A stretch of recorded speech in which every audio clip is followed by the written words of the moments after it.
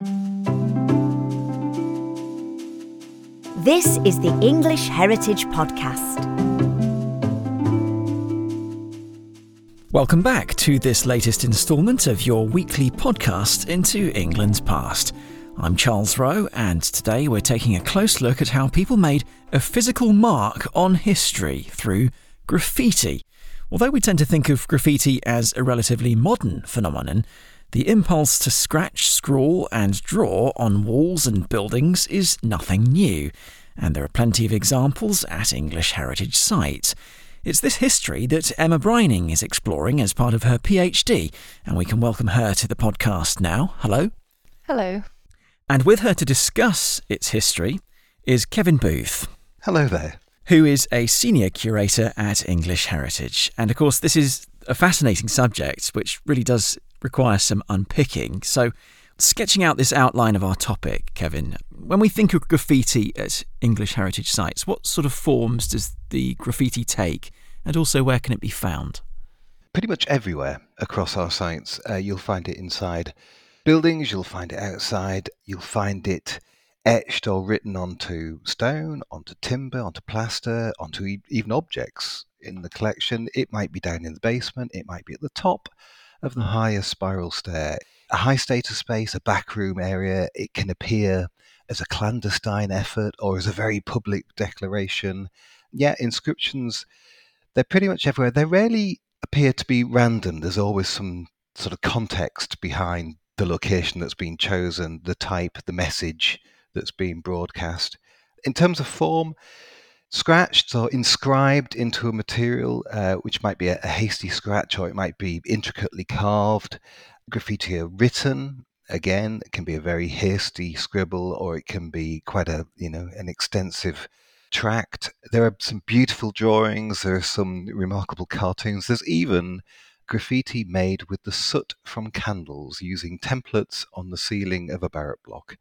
Mostly, what form does it take? Well, mostly it's structured, it has intent, it has a message to it. But this is a record it's ephemeral, it's transient. Much of what may once have been written has probably been lost, and we're in danger of losing more of it. So it's a really sort of timely, a finite resource, if you like, that it's timely that we're taking more attention of.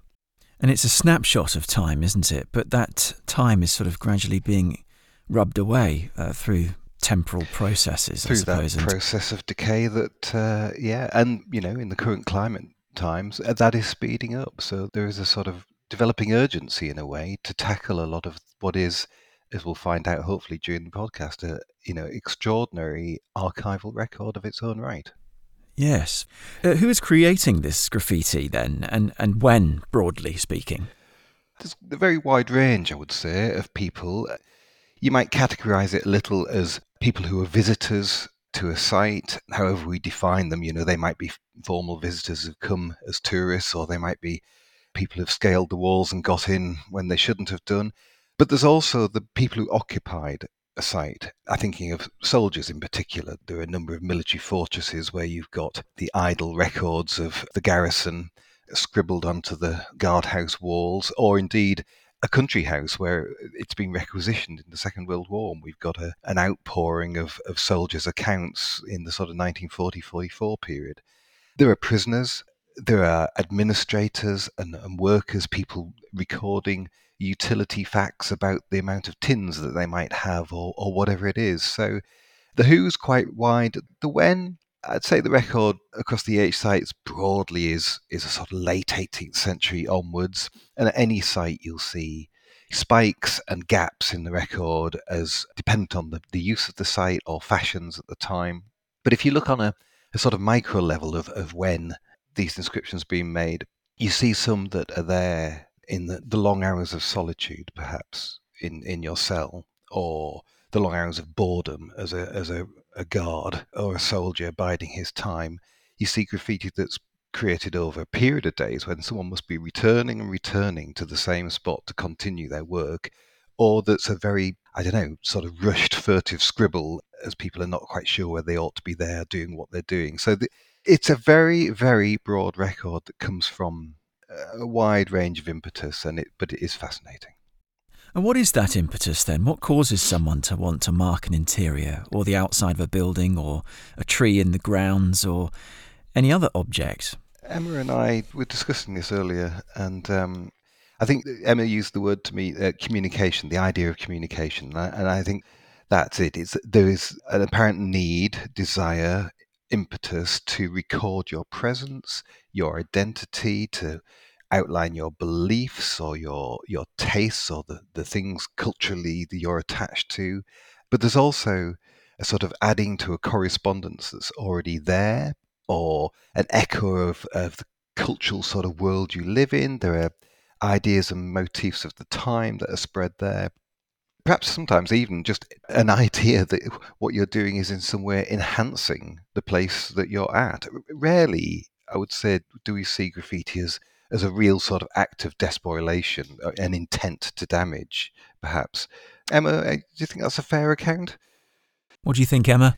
Yeah, I would say, just to reiterate Kevin's point, that people throughout time have been making graffiti for a variety of reasons, but communication being key, even if it's with an imagined audience. They don't know who's going to be reading the graffiti in the future, but they're making a mark of their presence or expressing a particular opinion they have, whether that's prisoner graffiti or detainee marks, because they are expressing their social and political views, or it's, as Kevin was talking about, his historic tourist or visitor graffiti, where they just want to mark a presence to say, I was here or we were here if it's a group, and record that moment in time.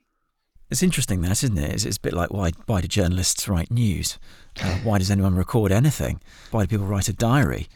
Why do people write letters and keep them? All those sorts of things. It's all about communication, as you've been describing. Also, why do school children mark desks with I was ear spelt IWOZ and then ear spelt wrongly as well? So it's a really interesting idea, this idea of communication, isn't it? And communicating something in the present that will eventually travel into the future in a way, be seen by people in the future, which will then relate to their past. So I think that's really interesting. Yeah. So looking at examples of graffiti at English heritage sites, where can visitors find historic graffiti? If you had a few sites that you could list and what kind of graffiti they are, etc. Belsay Hall, Northumberland. I mentioned requisitioned houses in the Second World War. We're just at the point of uncovering and recovering a whole load of soldier graffiti, some of it quite formal, some of it very, very playful.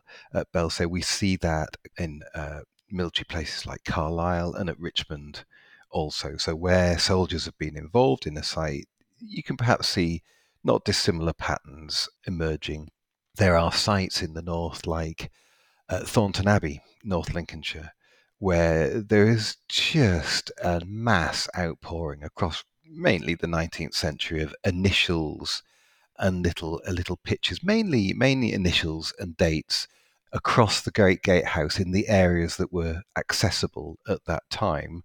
It hadn't been refloored at that time, so people only got to certain bits, and goodness, did they use those bits to their greatest extent. The other site perhaps I've been really involved with in the past, down at Dover Castle. So the Great Keep at Dover Castle, again, lovely soft calm limestone, so really fine-grained, excellent to carve, gives you a lovely crisp detail, and we have a record of prisoners from the 18th century, French prisoners who were held in that building, and they've downloaded their names, their images of ships, their religious motifs all across that building.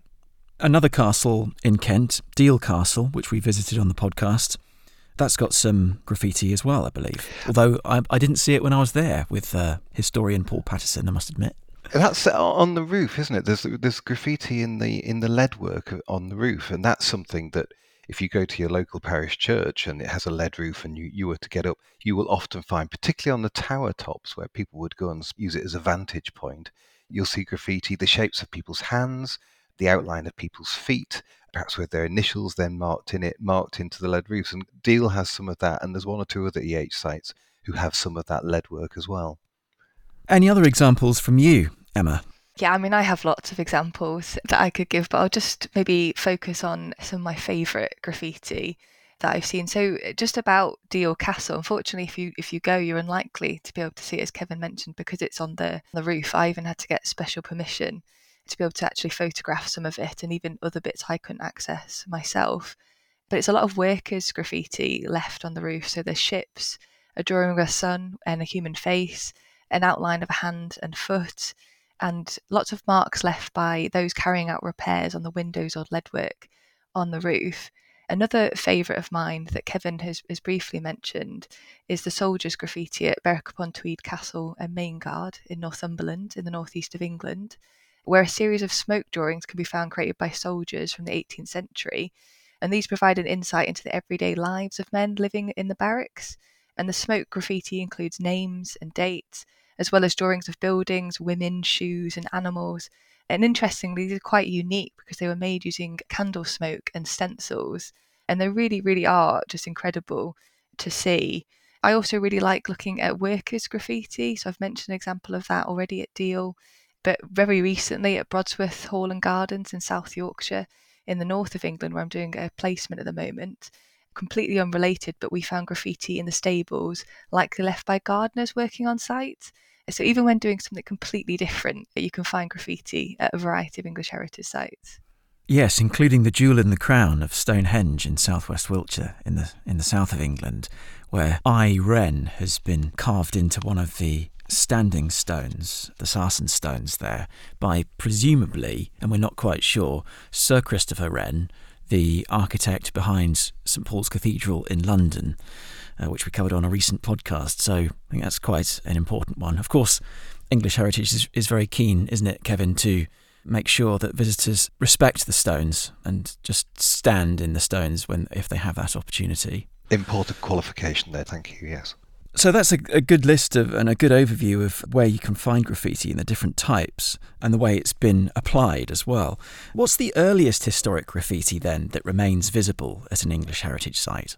Is it hard to quantify? It's very difficult, I think. I mean, you can have the context and you can know from that, you can maybe potentially date it. So if you know it's been used a particular period of time, it might give you an idea, but it can be notoriously difficult to date graffiti. It is very handy, though, when the graffitist or the mark maker leaves a date behind, and that can often be assumed that that's the date that they left their mark. So the oldest piece that I've seen that's dated to where the year has been left is at Eltham Palace on the outskirts of London, where 1634 MF can be found near a door outside the Great Hall, and that was the start of a period of decline for the site. That's an early one. That is really early, yeah. That palace belongs to Henry VIII, did it not? And even preceded him. Yes, I trump Emma, not with a dated one, but there's an inscription at Gainsborough Old Hall. It says, "Just truth only," and is signed P. Tyrwhitt. And Tyrwhitt is an interesting name with links to the then owners of Gainsborough Old Hall in the mid-16th century. P. Tyrwhitt possibly is Philip Tyrwhitt, whose brother Robert was part of Henry VIII's court and circle, and Henry VIII visited Gainsborough in 1541. So there's just a chance that Mr. Tyrwhitt was writing "Just truth only" as Henry and his retinue came through his aunt's property. But we can go back older. We have Roman pottery, for instance, with graffiti on it, often to say this is my dish, my bowl, but sometimes to say, this is such and such, I am the slave, effectively, the property of someone else. You get very interesting graffiti on Roman ceramics. That's really interesting because we sort of have parallels in the modern world today. I'm sure there are people listening who work in an office where everyone's got their name on a mug. No, exactly. We haven't really changed really over the centuries. In relation to that, what is the most recent historic graffiti at an English heritage site? Probably one we haven't yet seen. Who knows what was written last night, Emma? Yeah, no. I think with graffiti, often it does continue sadly up to the present day of people leaving marks. Even when I've been maybe doing a few weeks of recording at a site, I found one that's probably been left during that period of time that I've been there by someone else, obviously. And it's now obviously considered a problem, and we'll talk about that a bit later on. But in terms of a more recent mark, which has research interest, there's a piece at Kirby Hall, which I found, which contains a bit of an element of social history. and it states P. Grantham Kettering at 1981, the recession is getting worse, referring to a period of recession in the UK. And I think that's quite interesting. And that's a relatively recent mark, but it still marks a particular important moment in time for someone. So yes, that's just over 40 years old then, isn't it? Kirby Hall in Northamptonshire, and we'll get onto that in more detail. This opens up a quick question then about when graffiti becomes historic. So how old does a piece of graffiti need to be in order for it to be important and noticeable to historians like yourselves? I'm happy to leave the most challenging question. Let's ask the PhD student first. Emma, what do you think? I really think there's no distinctive particular answer to this. And I certainly wouldn't want to say from my position that there's one point. I think it's something that we kind of all work on together to decide when it becomes historically important. But I think if it shows after a period of time a sense of survival, it's lasted. As Kevin talks about, graffiti is notoriously ephemeral. It often doesn't last. And its historic value does increase with each year it kind of survives. But when I've talked to visitors on site, I often have a chat with people when I'm recording. And a common comment which gets mentioned is that if it's before their lifetime, multiple people have said this to me, if it's before that person's lifetime, then they would be inclined to consider it historic. And obviously that's really dependent on the individual and shows that we have our own personal different understanding of the past. So for me, that might be, I'd say, like 1980s, but other people might go back much further because of this idea of graffiti being something that's quite naughty. If it's before their time, then they kind of think, oh, okay, then now it's past, it's got this importance. But then we can also think about a contemporary archaeological perspective. So research considering the most recent past. And we might consider any mark then through an historic lens. And that's something that might be quite controversial for some, particularly when we don't want marks being left. And it's important to note that marks increase, the historic value increases with their age. But if graffiti is connected to a big global event, it may gain value through that association, even if it's just been made, because it's a marker of that particular time. And lots of people might think about marks that they made during the COVID-19 pandemic, such as chalk drawings or markings outside their houses, and they were marking a particular moment. So in that way, they're already historically important. It's really interesting, isn't it? The difference between contemporary values and then what become historic values, and the sort of interplay between the two and the conflict between the two as well, depending on your values. So one place that we've mentioned already is Kirby Hall in Northamptonshire, and we can talk about that property in a bit more detail with regard to its graffiti collection. So what graffiti can be seen at Kirby? Oh, a whole variety of marks found at Kirby, but a lot of them are created by historic visitors and tourists who've gone, whether on official tours or maybe illicitly, or when the site's been uninhabited for periods of time. And through examining these, you gain an insight into the interactions between Kirby Hall and its visitors over about 2.5 centuries. So what spaces were people able to access? Where did they feel comfortable at different points of time leaving their mark? What did they decide to leave behind as a memento of their visit? And lots of these are names, dates, initials, places, referring to the mark maker and the period of time that they left their mark. And as I've already mentioned, there's some social commentary, as well as lots of drawings as well. So faces, and there's some trowels as well. Lots of animals. Interestingly, ducks is quite a common animal that was made. I don't know why. And a game of noughts and crosses as well on the site. Wow. So if you're looking at a particular area of a room, for example, can you see quite a lot of them close together on a beam, for example, or something like that? Yeah, so there's particular areas on the site where there's a concentration of marks. And what I think that probably is, and it happens at a lot of sites, is that once someone has left a mark, someone later gets inspired maybe by the idea, or they see a sense of permission to be able to leave it. And so you see them almost layered on top of each other, like a palimpsest of marks. So the attic, for example, is covered in graffiti, as well as other certain spaces around the site. And these marks are just made on top of each other, all right next to one another. And so, like I say, people have been inspired by someone else previously to leave a mark. And it's another type of conversation that people are happening. Oh, this previous person's left theirs, I'm going to leave mine too. Kevin, it's worth letting listeners know that Kirby Hall in Northamptonshire is partly ruined, isn't it? So that has an effect, I think, perhaps on the graffiti that's been left? Well, Emma may know this more than I. I mean, it's got a long history of ruination, I think, Emma, and of being this sort of semi-viable property and a place that people do visit for its sort of romantic characters. Does the environment then, with some of it being open to the elements and some of it not, affect the survivability of the graffiti in question? It really does. So, for example, there's certain marks that I don't know how long they're really going to last for because of the stability of the surface that they've been left on. So, for example, in the gatehouse on one side, there's a piece of plaster where lots of people have written in pencil or scratched into it, and that's kind of chipping away. You can see the edges, so some of the graffiti's at threat. And on the other side of the gatehouse, there's nothing, there's no plaster, so it's likely that that's come off at a particular point. Whether that's because people have left graffiti already, or it's never had that opportunity to have a mark left on it. But people find ways and places to leave marks and various surfaces to leave them behind. And what you find with the more modern and contemporary marks is they're often in places that are more hidden away.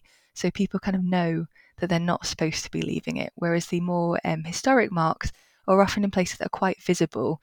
Someone would have seen them if they were walking around, leaving their mark behind, and they're very deeply carved as well. So they've taken a lot more time, and it shows that it probably wasn't as much of an issue at that point. And did the graffiti increase because of the fact that Kirby Hall is ruined, because of the number of visits in the time that it sort of became this tourist attraction?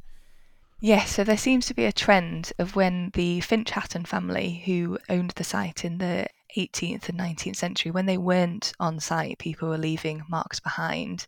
So if they were away or a particular family member wasn't using the site for very much, then people were starting to leave graffiti. But there's a big increase in marks from the 1860s up until the 1880s.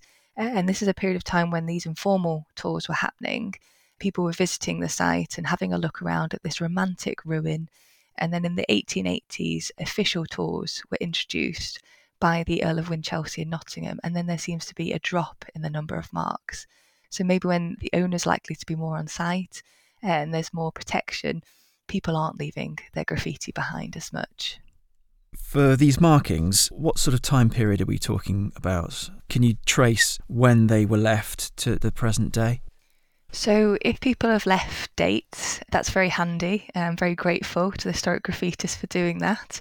And the earliest I found was 1757 that was dated, and it's TB 1757, and it's found in a niche next to the original entrance to the site. And it was left during the ownership of Viscount William Seton Hatton, who preferred to live in London rather than at Kirby Hall. And then the next marks are dated, there's two. There's WC 1771, which has been left twice.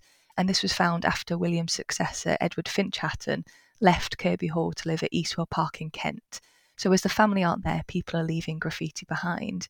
And then we see them all the way up to the present day. So there was a family who left a mark in 2021 on the inside of a fireplace. So you can stick your head up and you can see it. And unfortunately, that is an issue that someone's left that in the more present day. But it will still form a part of this record of graffiti at Kirby.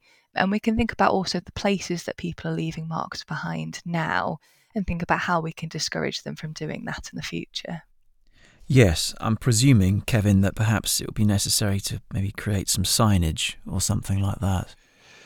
Well, you could have one of those dreadful little sort of icon things that you pepper your guardianship panel with to say, don't draw on the monument. But I think you have to hope that we're communicating a sort of sense of who we are, what our values are, and especially through things like our membership and this podcast, perhaps cultivating a sense of respect for those monuments and enjoyment of how they are as you find them and not as you might perhaps leave them. So, Emma, how did you go about starting your research? Because, it's a really interesting subject once you get into the nitty-gritty of it, isn't it? I mean, how do you record and analyse all these different markings? Yeah, so first thing I had to do was decide which site I wanted to look into in a lot of depth. And I'd heard that there are a lot of tourist marks at Kirby Hall, and I thought that was a really interesting subject. So I decided to look into this particular site. There'd also been a Mason mark survey. So these are individuals who left marks when building the site to record who'd done what work so they could get paid accordingly. And so I thought that'd be a really nice, interesting set of data for the graffiti alongside the Mason marks. So in 2021 and into 2022, I conducted a full site survey of the graffiti at Kirby Hall. So that means it wasn't limited to any particular area. I tried to cover as many areas as I possibly could get access to, taking into account obviously safety precautions. And there were some limitations, such as the fact that I had to record from ground level, meaning that it's unlikely I found every single mark. I think that would be quite a challenge to do, but I found, I'd say, the majority. And during this process, I found over 2,700 graffiti at Kirby Hall. It was quite overwhelming. I didn't expect to find that much, and it took a lot longer than I expected to. I then recorded these, so I would write down the type of mark that it was, if it was text, what they'd written, if it was drawn, a description of what it was, what material it was made onto, what people had used to make the mark, and then photographed all of these graffiti as I was going through the recording process. I basically spent a lot of time looking at walls and sticking my heads up fireplaces, which wasn't the most glamorous, but it is fun. It's very fun. And then after this process was completed and I'd recorded all of these marks that I could found, I was then able to compare the data.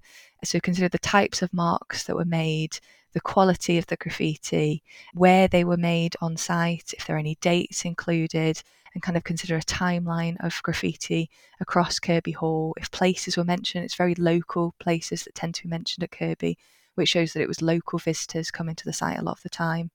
Were any of the graffiti connected to one another?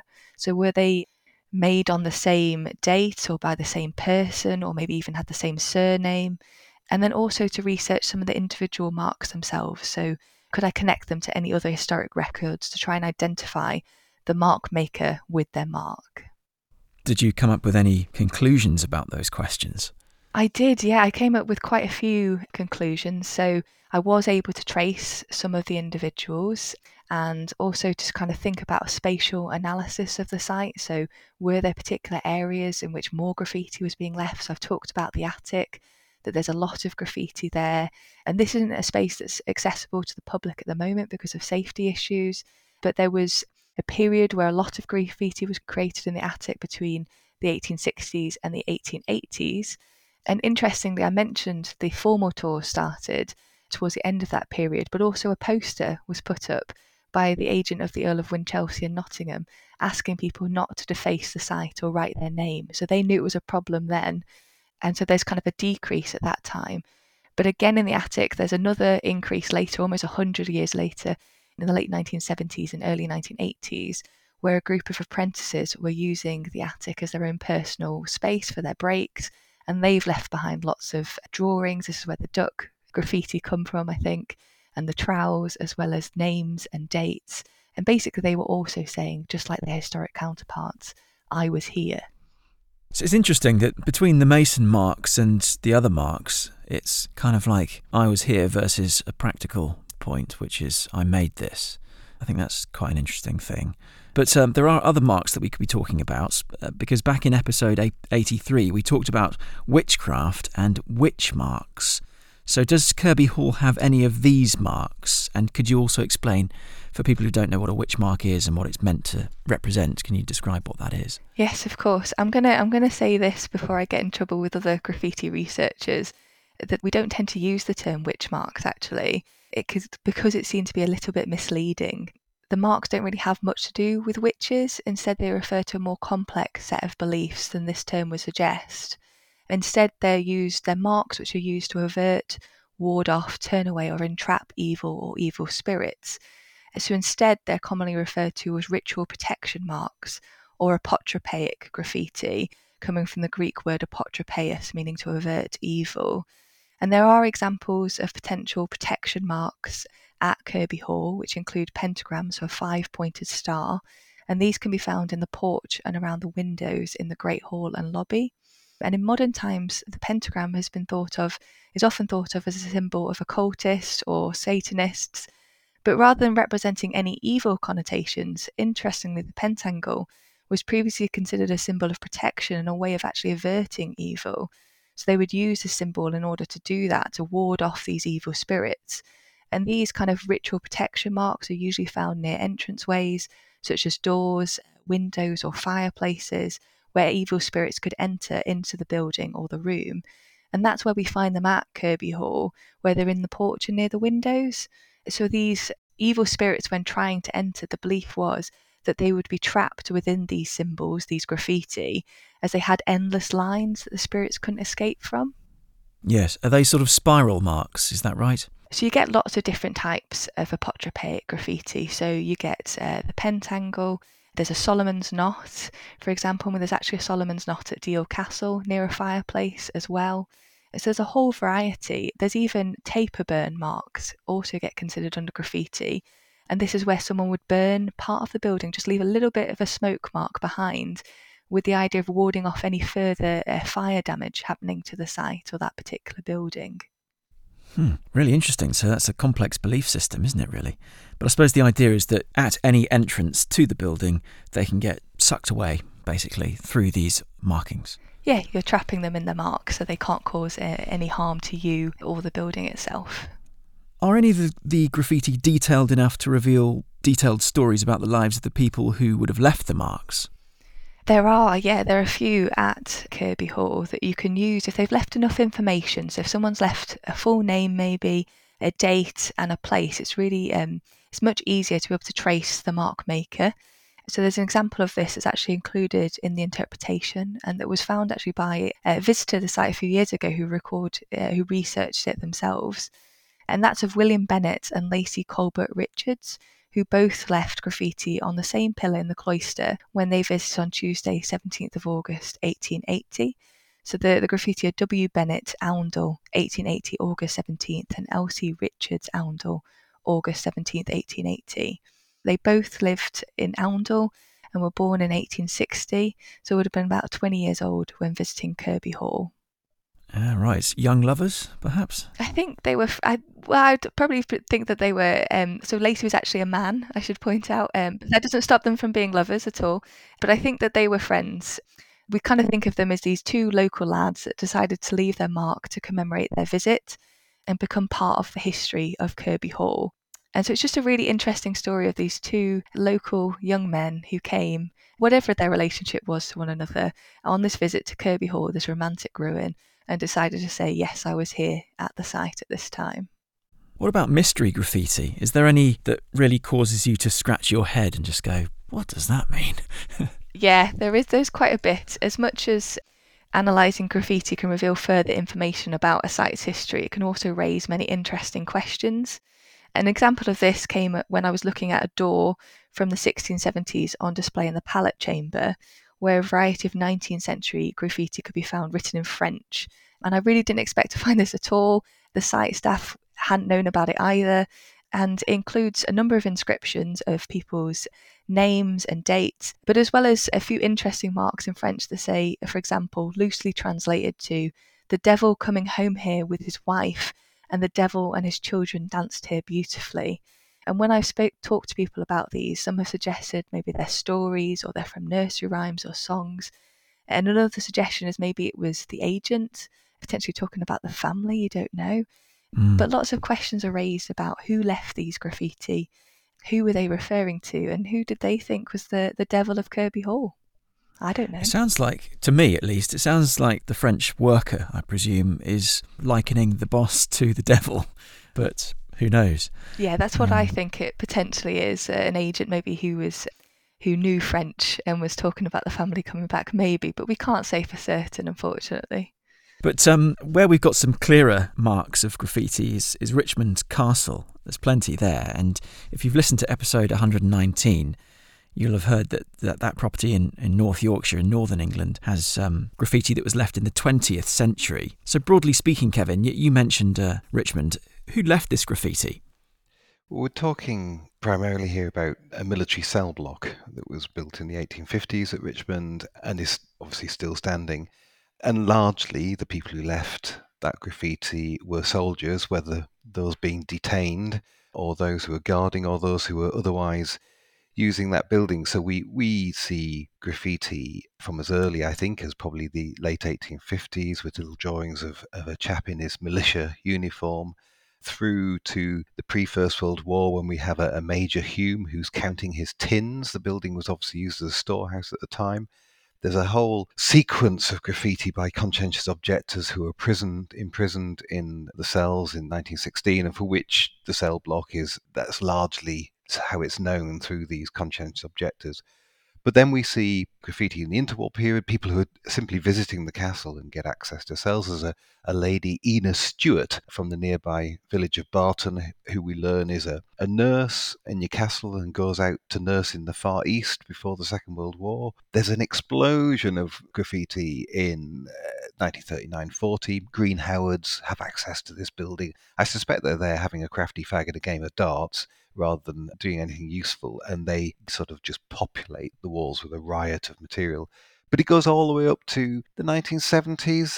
There's a local council worker whose name I will not say. As I understand, the gentleman is a little embarrassed about having left his name 5 times on the inside of the cells where the council stored their lawnmowers and their spare benches. It's an extraordinary record, and in some ways quite distinct from what Emma was talking about with Kirby. There's a lot of parallels, but the graffiti at Richmond, I suppose because it's an enclosed building and people probably were in there for whatever reason for some time, it's a very involved record. You get long transcriptions from the Bible or from hymns. You get quite complex diagrams and landscapes drawn. We have some mysteries at Richmond as well. There are particularly some sort of non-conformist religious iconography that we as yet haven't really been able to unpick or to attribute to a particular branch of the Christian faith. So it's a very varied, quite complex but utterly riveting assemblage of material. How many examples of markings would you put it down to there? Emma beats us slightly, I'm afraid, with Kirby, but this one building has about 2,300. But if we look across the whole of the site, across the 12th century keep and the walls of the rest of the site, you see that pattern very similar to what Emma was describing in terms of visitors, tourists, other people who've occupied the site who are leaving the initials and the dates and the location. How well have these markings survived given the broad stretch of time that they cover? Well, I suppose you'd say they've survived remarkably well given the very, very fragile surfaces they're written on. We're talking about a very hastily erected building in the 1850s using some pretty aggressive materials, hardened cement, and then very delicate lime wash surfaces which have been written on in pencil, and those lime wash surfaces would like nothing better than to flake and crumble and fall from the walls. So the cell block is, well, it's a conservation project I think that EH should be very proud of in terms of trying to understand how that building behaves and try to understand how we can best give it a stability and an environment that retains 100-year-old lime wash in the place where it was painted. So some have been fading then, based on what you described there? Yes, like Emma was talking about the plaster work at Kirby, we've lost on one particular elevation most of the graffiti that ever had been written there. Fortunately, as early as the late 1980s, people started making record photographs, so we've got a sense of what was on those walls. At the moment, fingers crossed, we're quite stable. We're not seeing a great deal of loss. We talked about the Richmond 16 in episode 119 as well. This was the group of the conscientious objectors that you talked about, and they were around during the First World War objecting to the conflict. What messages did they leave whilst they were prisoners at Richmond? This goes back to, I suppose, what we were talking about earlier about why do people leave messages and that sense of communicating. And particularly then with these conscientious objectors, it seems to be communicating their beliefs, communicating, almost writing out on the wall the things that they're verbalizing in their own head about why we're doing this, reaffirming their commitment to the cause that they've made. Now, that might be from a religious point of view, thou shalt not kill, the transcribing of, as I said, hymns and Bible passages, but also iconography such as Christ on the cross. But then on the other side of the conscientious objectors are the socialists, the people who believe that the only war worth fighting is the class war, and socialists of the world should stand united. There's a couple of versions of the red flag on there, quite a lot of ILP, Independent Labour Party, initials put down there. So, but it's what's interesting again about that 1916 period is the sort of literacy, the literate record, educated hand, educated knowledge and understanding and learning is poured out onto these walls, where often you see in graffiti perhaps quite a history and less literate account. I suppose people will want to know, if they don't know from having heard episode 119, what did happen to the Richmond 16 who were held there? Well, the 16 were 16 of probably over 200 absolutist objectors who were held at one time or other in that cell block. The 16 were some of the earliest people who refused point blank to have anything to do with the actions of the First World War.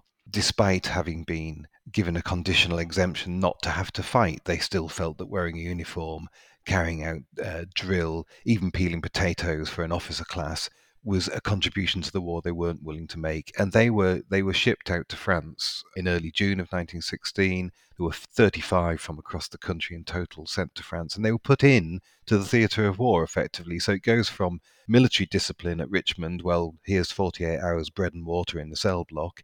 It goes to a court-martial situation because you're disobeying military instruction in the theatre of war, and they were sentenced to death. They were court-martialed and sentenced to death in the middle of a 19th century fort in Boulogne, which was thankfully commuted to, at first, 10 years hard labour, but effectively turned into civilian imprisonment, often solitary, for the rest of the war. And as we now understand, many hundreds of people in the First World War, well, somewhere over 20,000 people sought exemption from fighting, and many hundreds were imprisoned for their absolutist stance. There's a real emotional contrast then in the English Heritage Collection of graffiti then between Richmond Castle and Kirby Hall, where you might have, say, predominantly tourist-type etchings at Kirby Hall, and then you have these desperate people with their strong beliefs at Richmond Castle. There's a real contrast there, isn't there? There absolutely is, but you do see, beyond that sort of belief system of conscientious objectors, whether faith-based or based on socialism, you also see very strong sense of attachment as well, regimental numbers, regimental crests, the drawings of the places that you remember, that you're fond of, even if you're in a cell at Richmond waiting to be sent out to the front in the Second World War. You're drawing the picture of home, you're remembering your youth and the things that you're attached to. Very varied collection of graffiti then, really, across the portfolio of more than 400 English heritage sites. Has the perception of graffiti then changed over the centuries? Who wants to answer that first? Emma? Yeah, I can have a go answering that, and it's definitely changed over the centuries.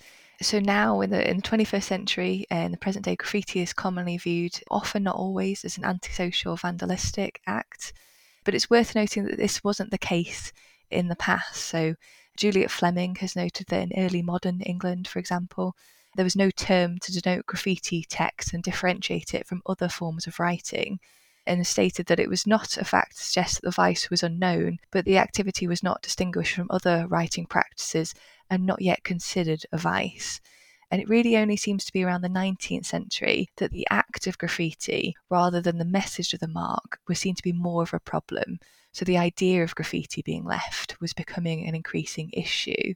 And it's also worth noting that the term graffiti is from the 19th century, created in the 1850s as an archaeological term, created in reaction to finding the graffiti at the ancient site of Pompeii in Italy. So they needed a word to talk about the inscriptions there, and that's where the word graffiti comes from. And then now into the 20th and 21st century, it's kind of got some more negative connotations, unfortunately. But even that has shifted, actually. We can kind of see the rise of street art in the last 2 decades and the Banksy effect, where graffiti is now viewed as being even more complex and resists any singular definition. But it has shifted and changed. It all depends on the context of the marks and the understanding perceptions of graffiti practices as informed by historical, social and cultural factors at the time that the mark is made. What do you think of that very erudite and PhD-style interpretation, Kevin? I'd say that's why we invited Emma onto this podcast recording, is what I'd say to that. Yes. No, it's very comprehensive, definitely. What about the current laws? What do they say about graffiti? Graffiti is now considered an act of criminal damage. And this is in the UK, obviously. This is in the UK, so it's very complex. It depends where you're talking about. So in the UK, the act of graffiti specifically is criminal damage under the Criminal Damage Act of 1971. There are further acts that have reinforced this. It's important to mention that also that hateful graffiti, there can be some really horrible graffiti that can target minoritized groups, is considered a hate crime as well. And those that are created on heritage assets, such as scheduled monuments, listed buildings, World Heritage Sites or conservation areas, are also constituted as a heritage crime. And you can get in a lot of trouble if you do leave graffiti to this day and you're found having left graffiti. Yes, we have talked about heritage crime on a previous episode to do with archaeology and that sort of thing. And that's quite interesting, isn't it? That earlier conversation about the most modern graffiti on our sites and the idea of the layering that graffiti gives you. And if you stop that, layering, is it almost sort of an artificial intervention into the way history develops? But our sites are scheduled monument sites. That it is an offence to damage those, as well as being, graffiti being offence for more generally of criminal damage. So in a sense, we have no option but to refrain from and to remove any graffiti that does come across our sites. So the 2021 marking at Kirby Hall by the family is a heritage crime fundamentally. It is, and I wonder. I mean, Emma's observed this, and I suppose if our property curators took on board that existed, they might formally ask for it to be removed. Basically, new graffiti on old properties is a heritage crime, whereas old graffiti on old properties was permissible because prior to the 1970s there was no law marking them out to say that this was criminal. And Emma, in a way, you're saying not just permissible, but at some periods, almost day to day, almost expected the norm. Yeah, at some sites it was fairly common. What would cause us to be shocked now was common every day. So, for example, one visitor to Stonehenge in 1871 even complained that the constant chipping of the stone broke the solitude of the place. And you can't imagine someone leaving graffiti on Stonehenge now, but it became a thing. Lots more visitors were able to access the site and were leaving their names and their marks or taking a piece away for them. But it was becoming seen as a growing issue towards the end of the 19th century when heritage legislation was being introduced. And Simon Thurley has talked about how the first successful prosecution for damage to an ancient monument in England actually took place in 1906 at Castlerigg Stone Circle, which is in Cumbria, northwest England, which was defaced. And the prosecution was aided by the fact that the graffitist, the mark maker, had actually carved both their name and their address onto the standing stones so they could be found. So people were seeing it as an issue. When it was becoming more commonplace, it was a thing of actually we need to be protecting these places, and not everyone we can't be defacing them anymore. So it sounds really, from what we've been discussing, that really history and historic markings should be left on these buildings as they are, but also be left in the past. And any further contemporary markings should not happen because of potential consequences in court and with the law. Yes, I think that's a stance that we have to take. There will always be some graffiti, perhaps like the family record in the flue at Kirby, that will make it through. And the graffiti in many ways is an archaeological record, and archaeology is about chance survival in many ways. So in 50 years' time, people will still be finding graffiti from the next 5 decades from now that has found its way through. I think I was going to say, Emma, do you think these legal protections that are in place currently for historic buildings and monuments are enough to deter contemporary markings of these centuries-old objects? I mean, I think they are. For the most part, it seems that a lot of people aren't leaving them. In fact, when I've talked to people when I've been recording, they'll say, oh, the naughty people. And you have to say, actually, in the past, it wasn't seen to be naughty, but it is now. So people do recognise that fact. And we can also think about the fact that there's different ways now that you can mark your presence when visiting sites. So you can take a photo of yourself, or you can take a selfie, and you can say in that way, I was here, which is effectively what tourist graffiti at least, people were doing in the past. Or just have a look for what old historic graffiti you can find. It gets quite addictive actually, but just have a look round and do that instead of leaving your mark. Yes, and are there visitor books at some properties, Kevin? There are. We've got visitor books that go back, into the early part of the 20th century, and you get some very entertaining characters that crop up in them. I mean, probably less so now that we have visitor books. I think it's the digital, it's the social media, it's it's the hashtag that allows people to record their presence and what they felt, much in the same way as this graffiti that we've been talking about has been doing for several centuries. Lastly then, how important is historic graffiti in revealing the stories of the people who lived in or visited these sites? And can it tell us something that other historic sources can't? For example, if a website goes down, then those hashtags are pretty redundant, aren't they? Yes, though if the plaster falls off the wall, so is the graffiti. It's all subject to fate in a way. I find graffiti that often in the moment expression and the location and how you can try and picture why the person has chosen this location, what they were looking out across, were they looking carefully over their shoulder to see who was looking at them, or you can people the sites, you can humanize the sites as well through this record in a way that photography has its own contribution. Archival records have their own contribution. Graffiti brings another quality to the way you can picture and the narratives you can create on those sites.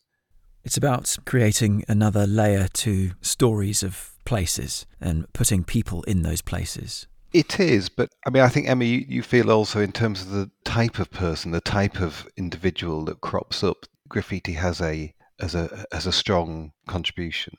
Yeah, I think you can kind of use graffiti as a starting point sometimes to learn about kind of maybe stories that would otherwise maybe be hidden from history, at least these formal narratives at the sites. So this might be working class stories that might not be known about as much or focused upon, and they can really prove to be a starting point for that research and interpretation. So finding about people's thoughts, ideas, opinions, or reflections, or just their mark of their presence, that they were there. And you can follow that up with further research. And there's something with graffiti about the fact that it's physical, it's tangible. Although we don't want you to touch it because it can damage it, the fact that it is there, there's something really special about that. You're standing in the same moment that person was in the past.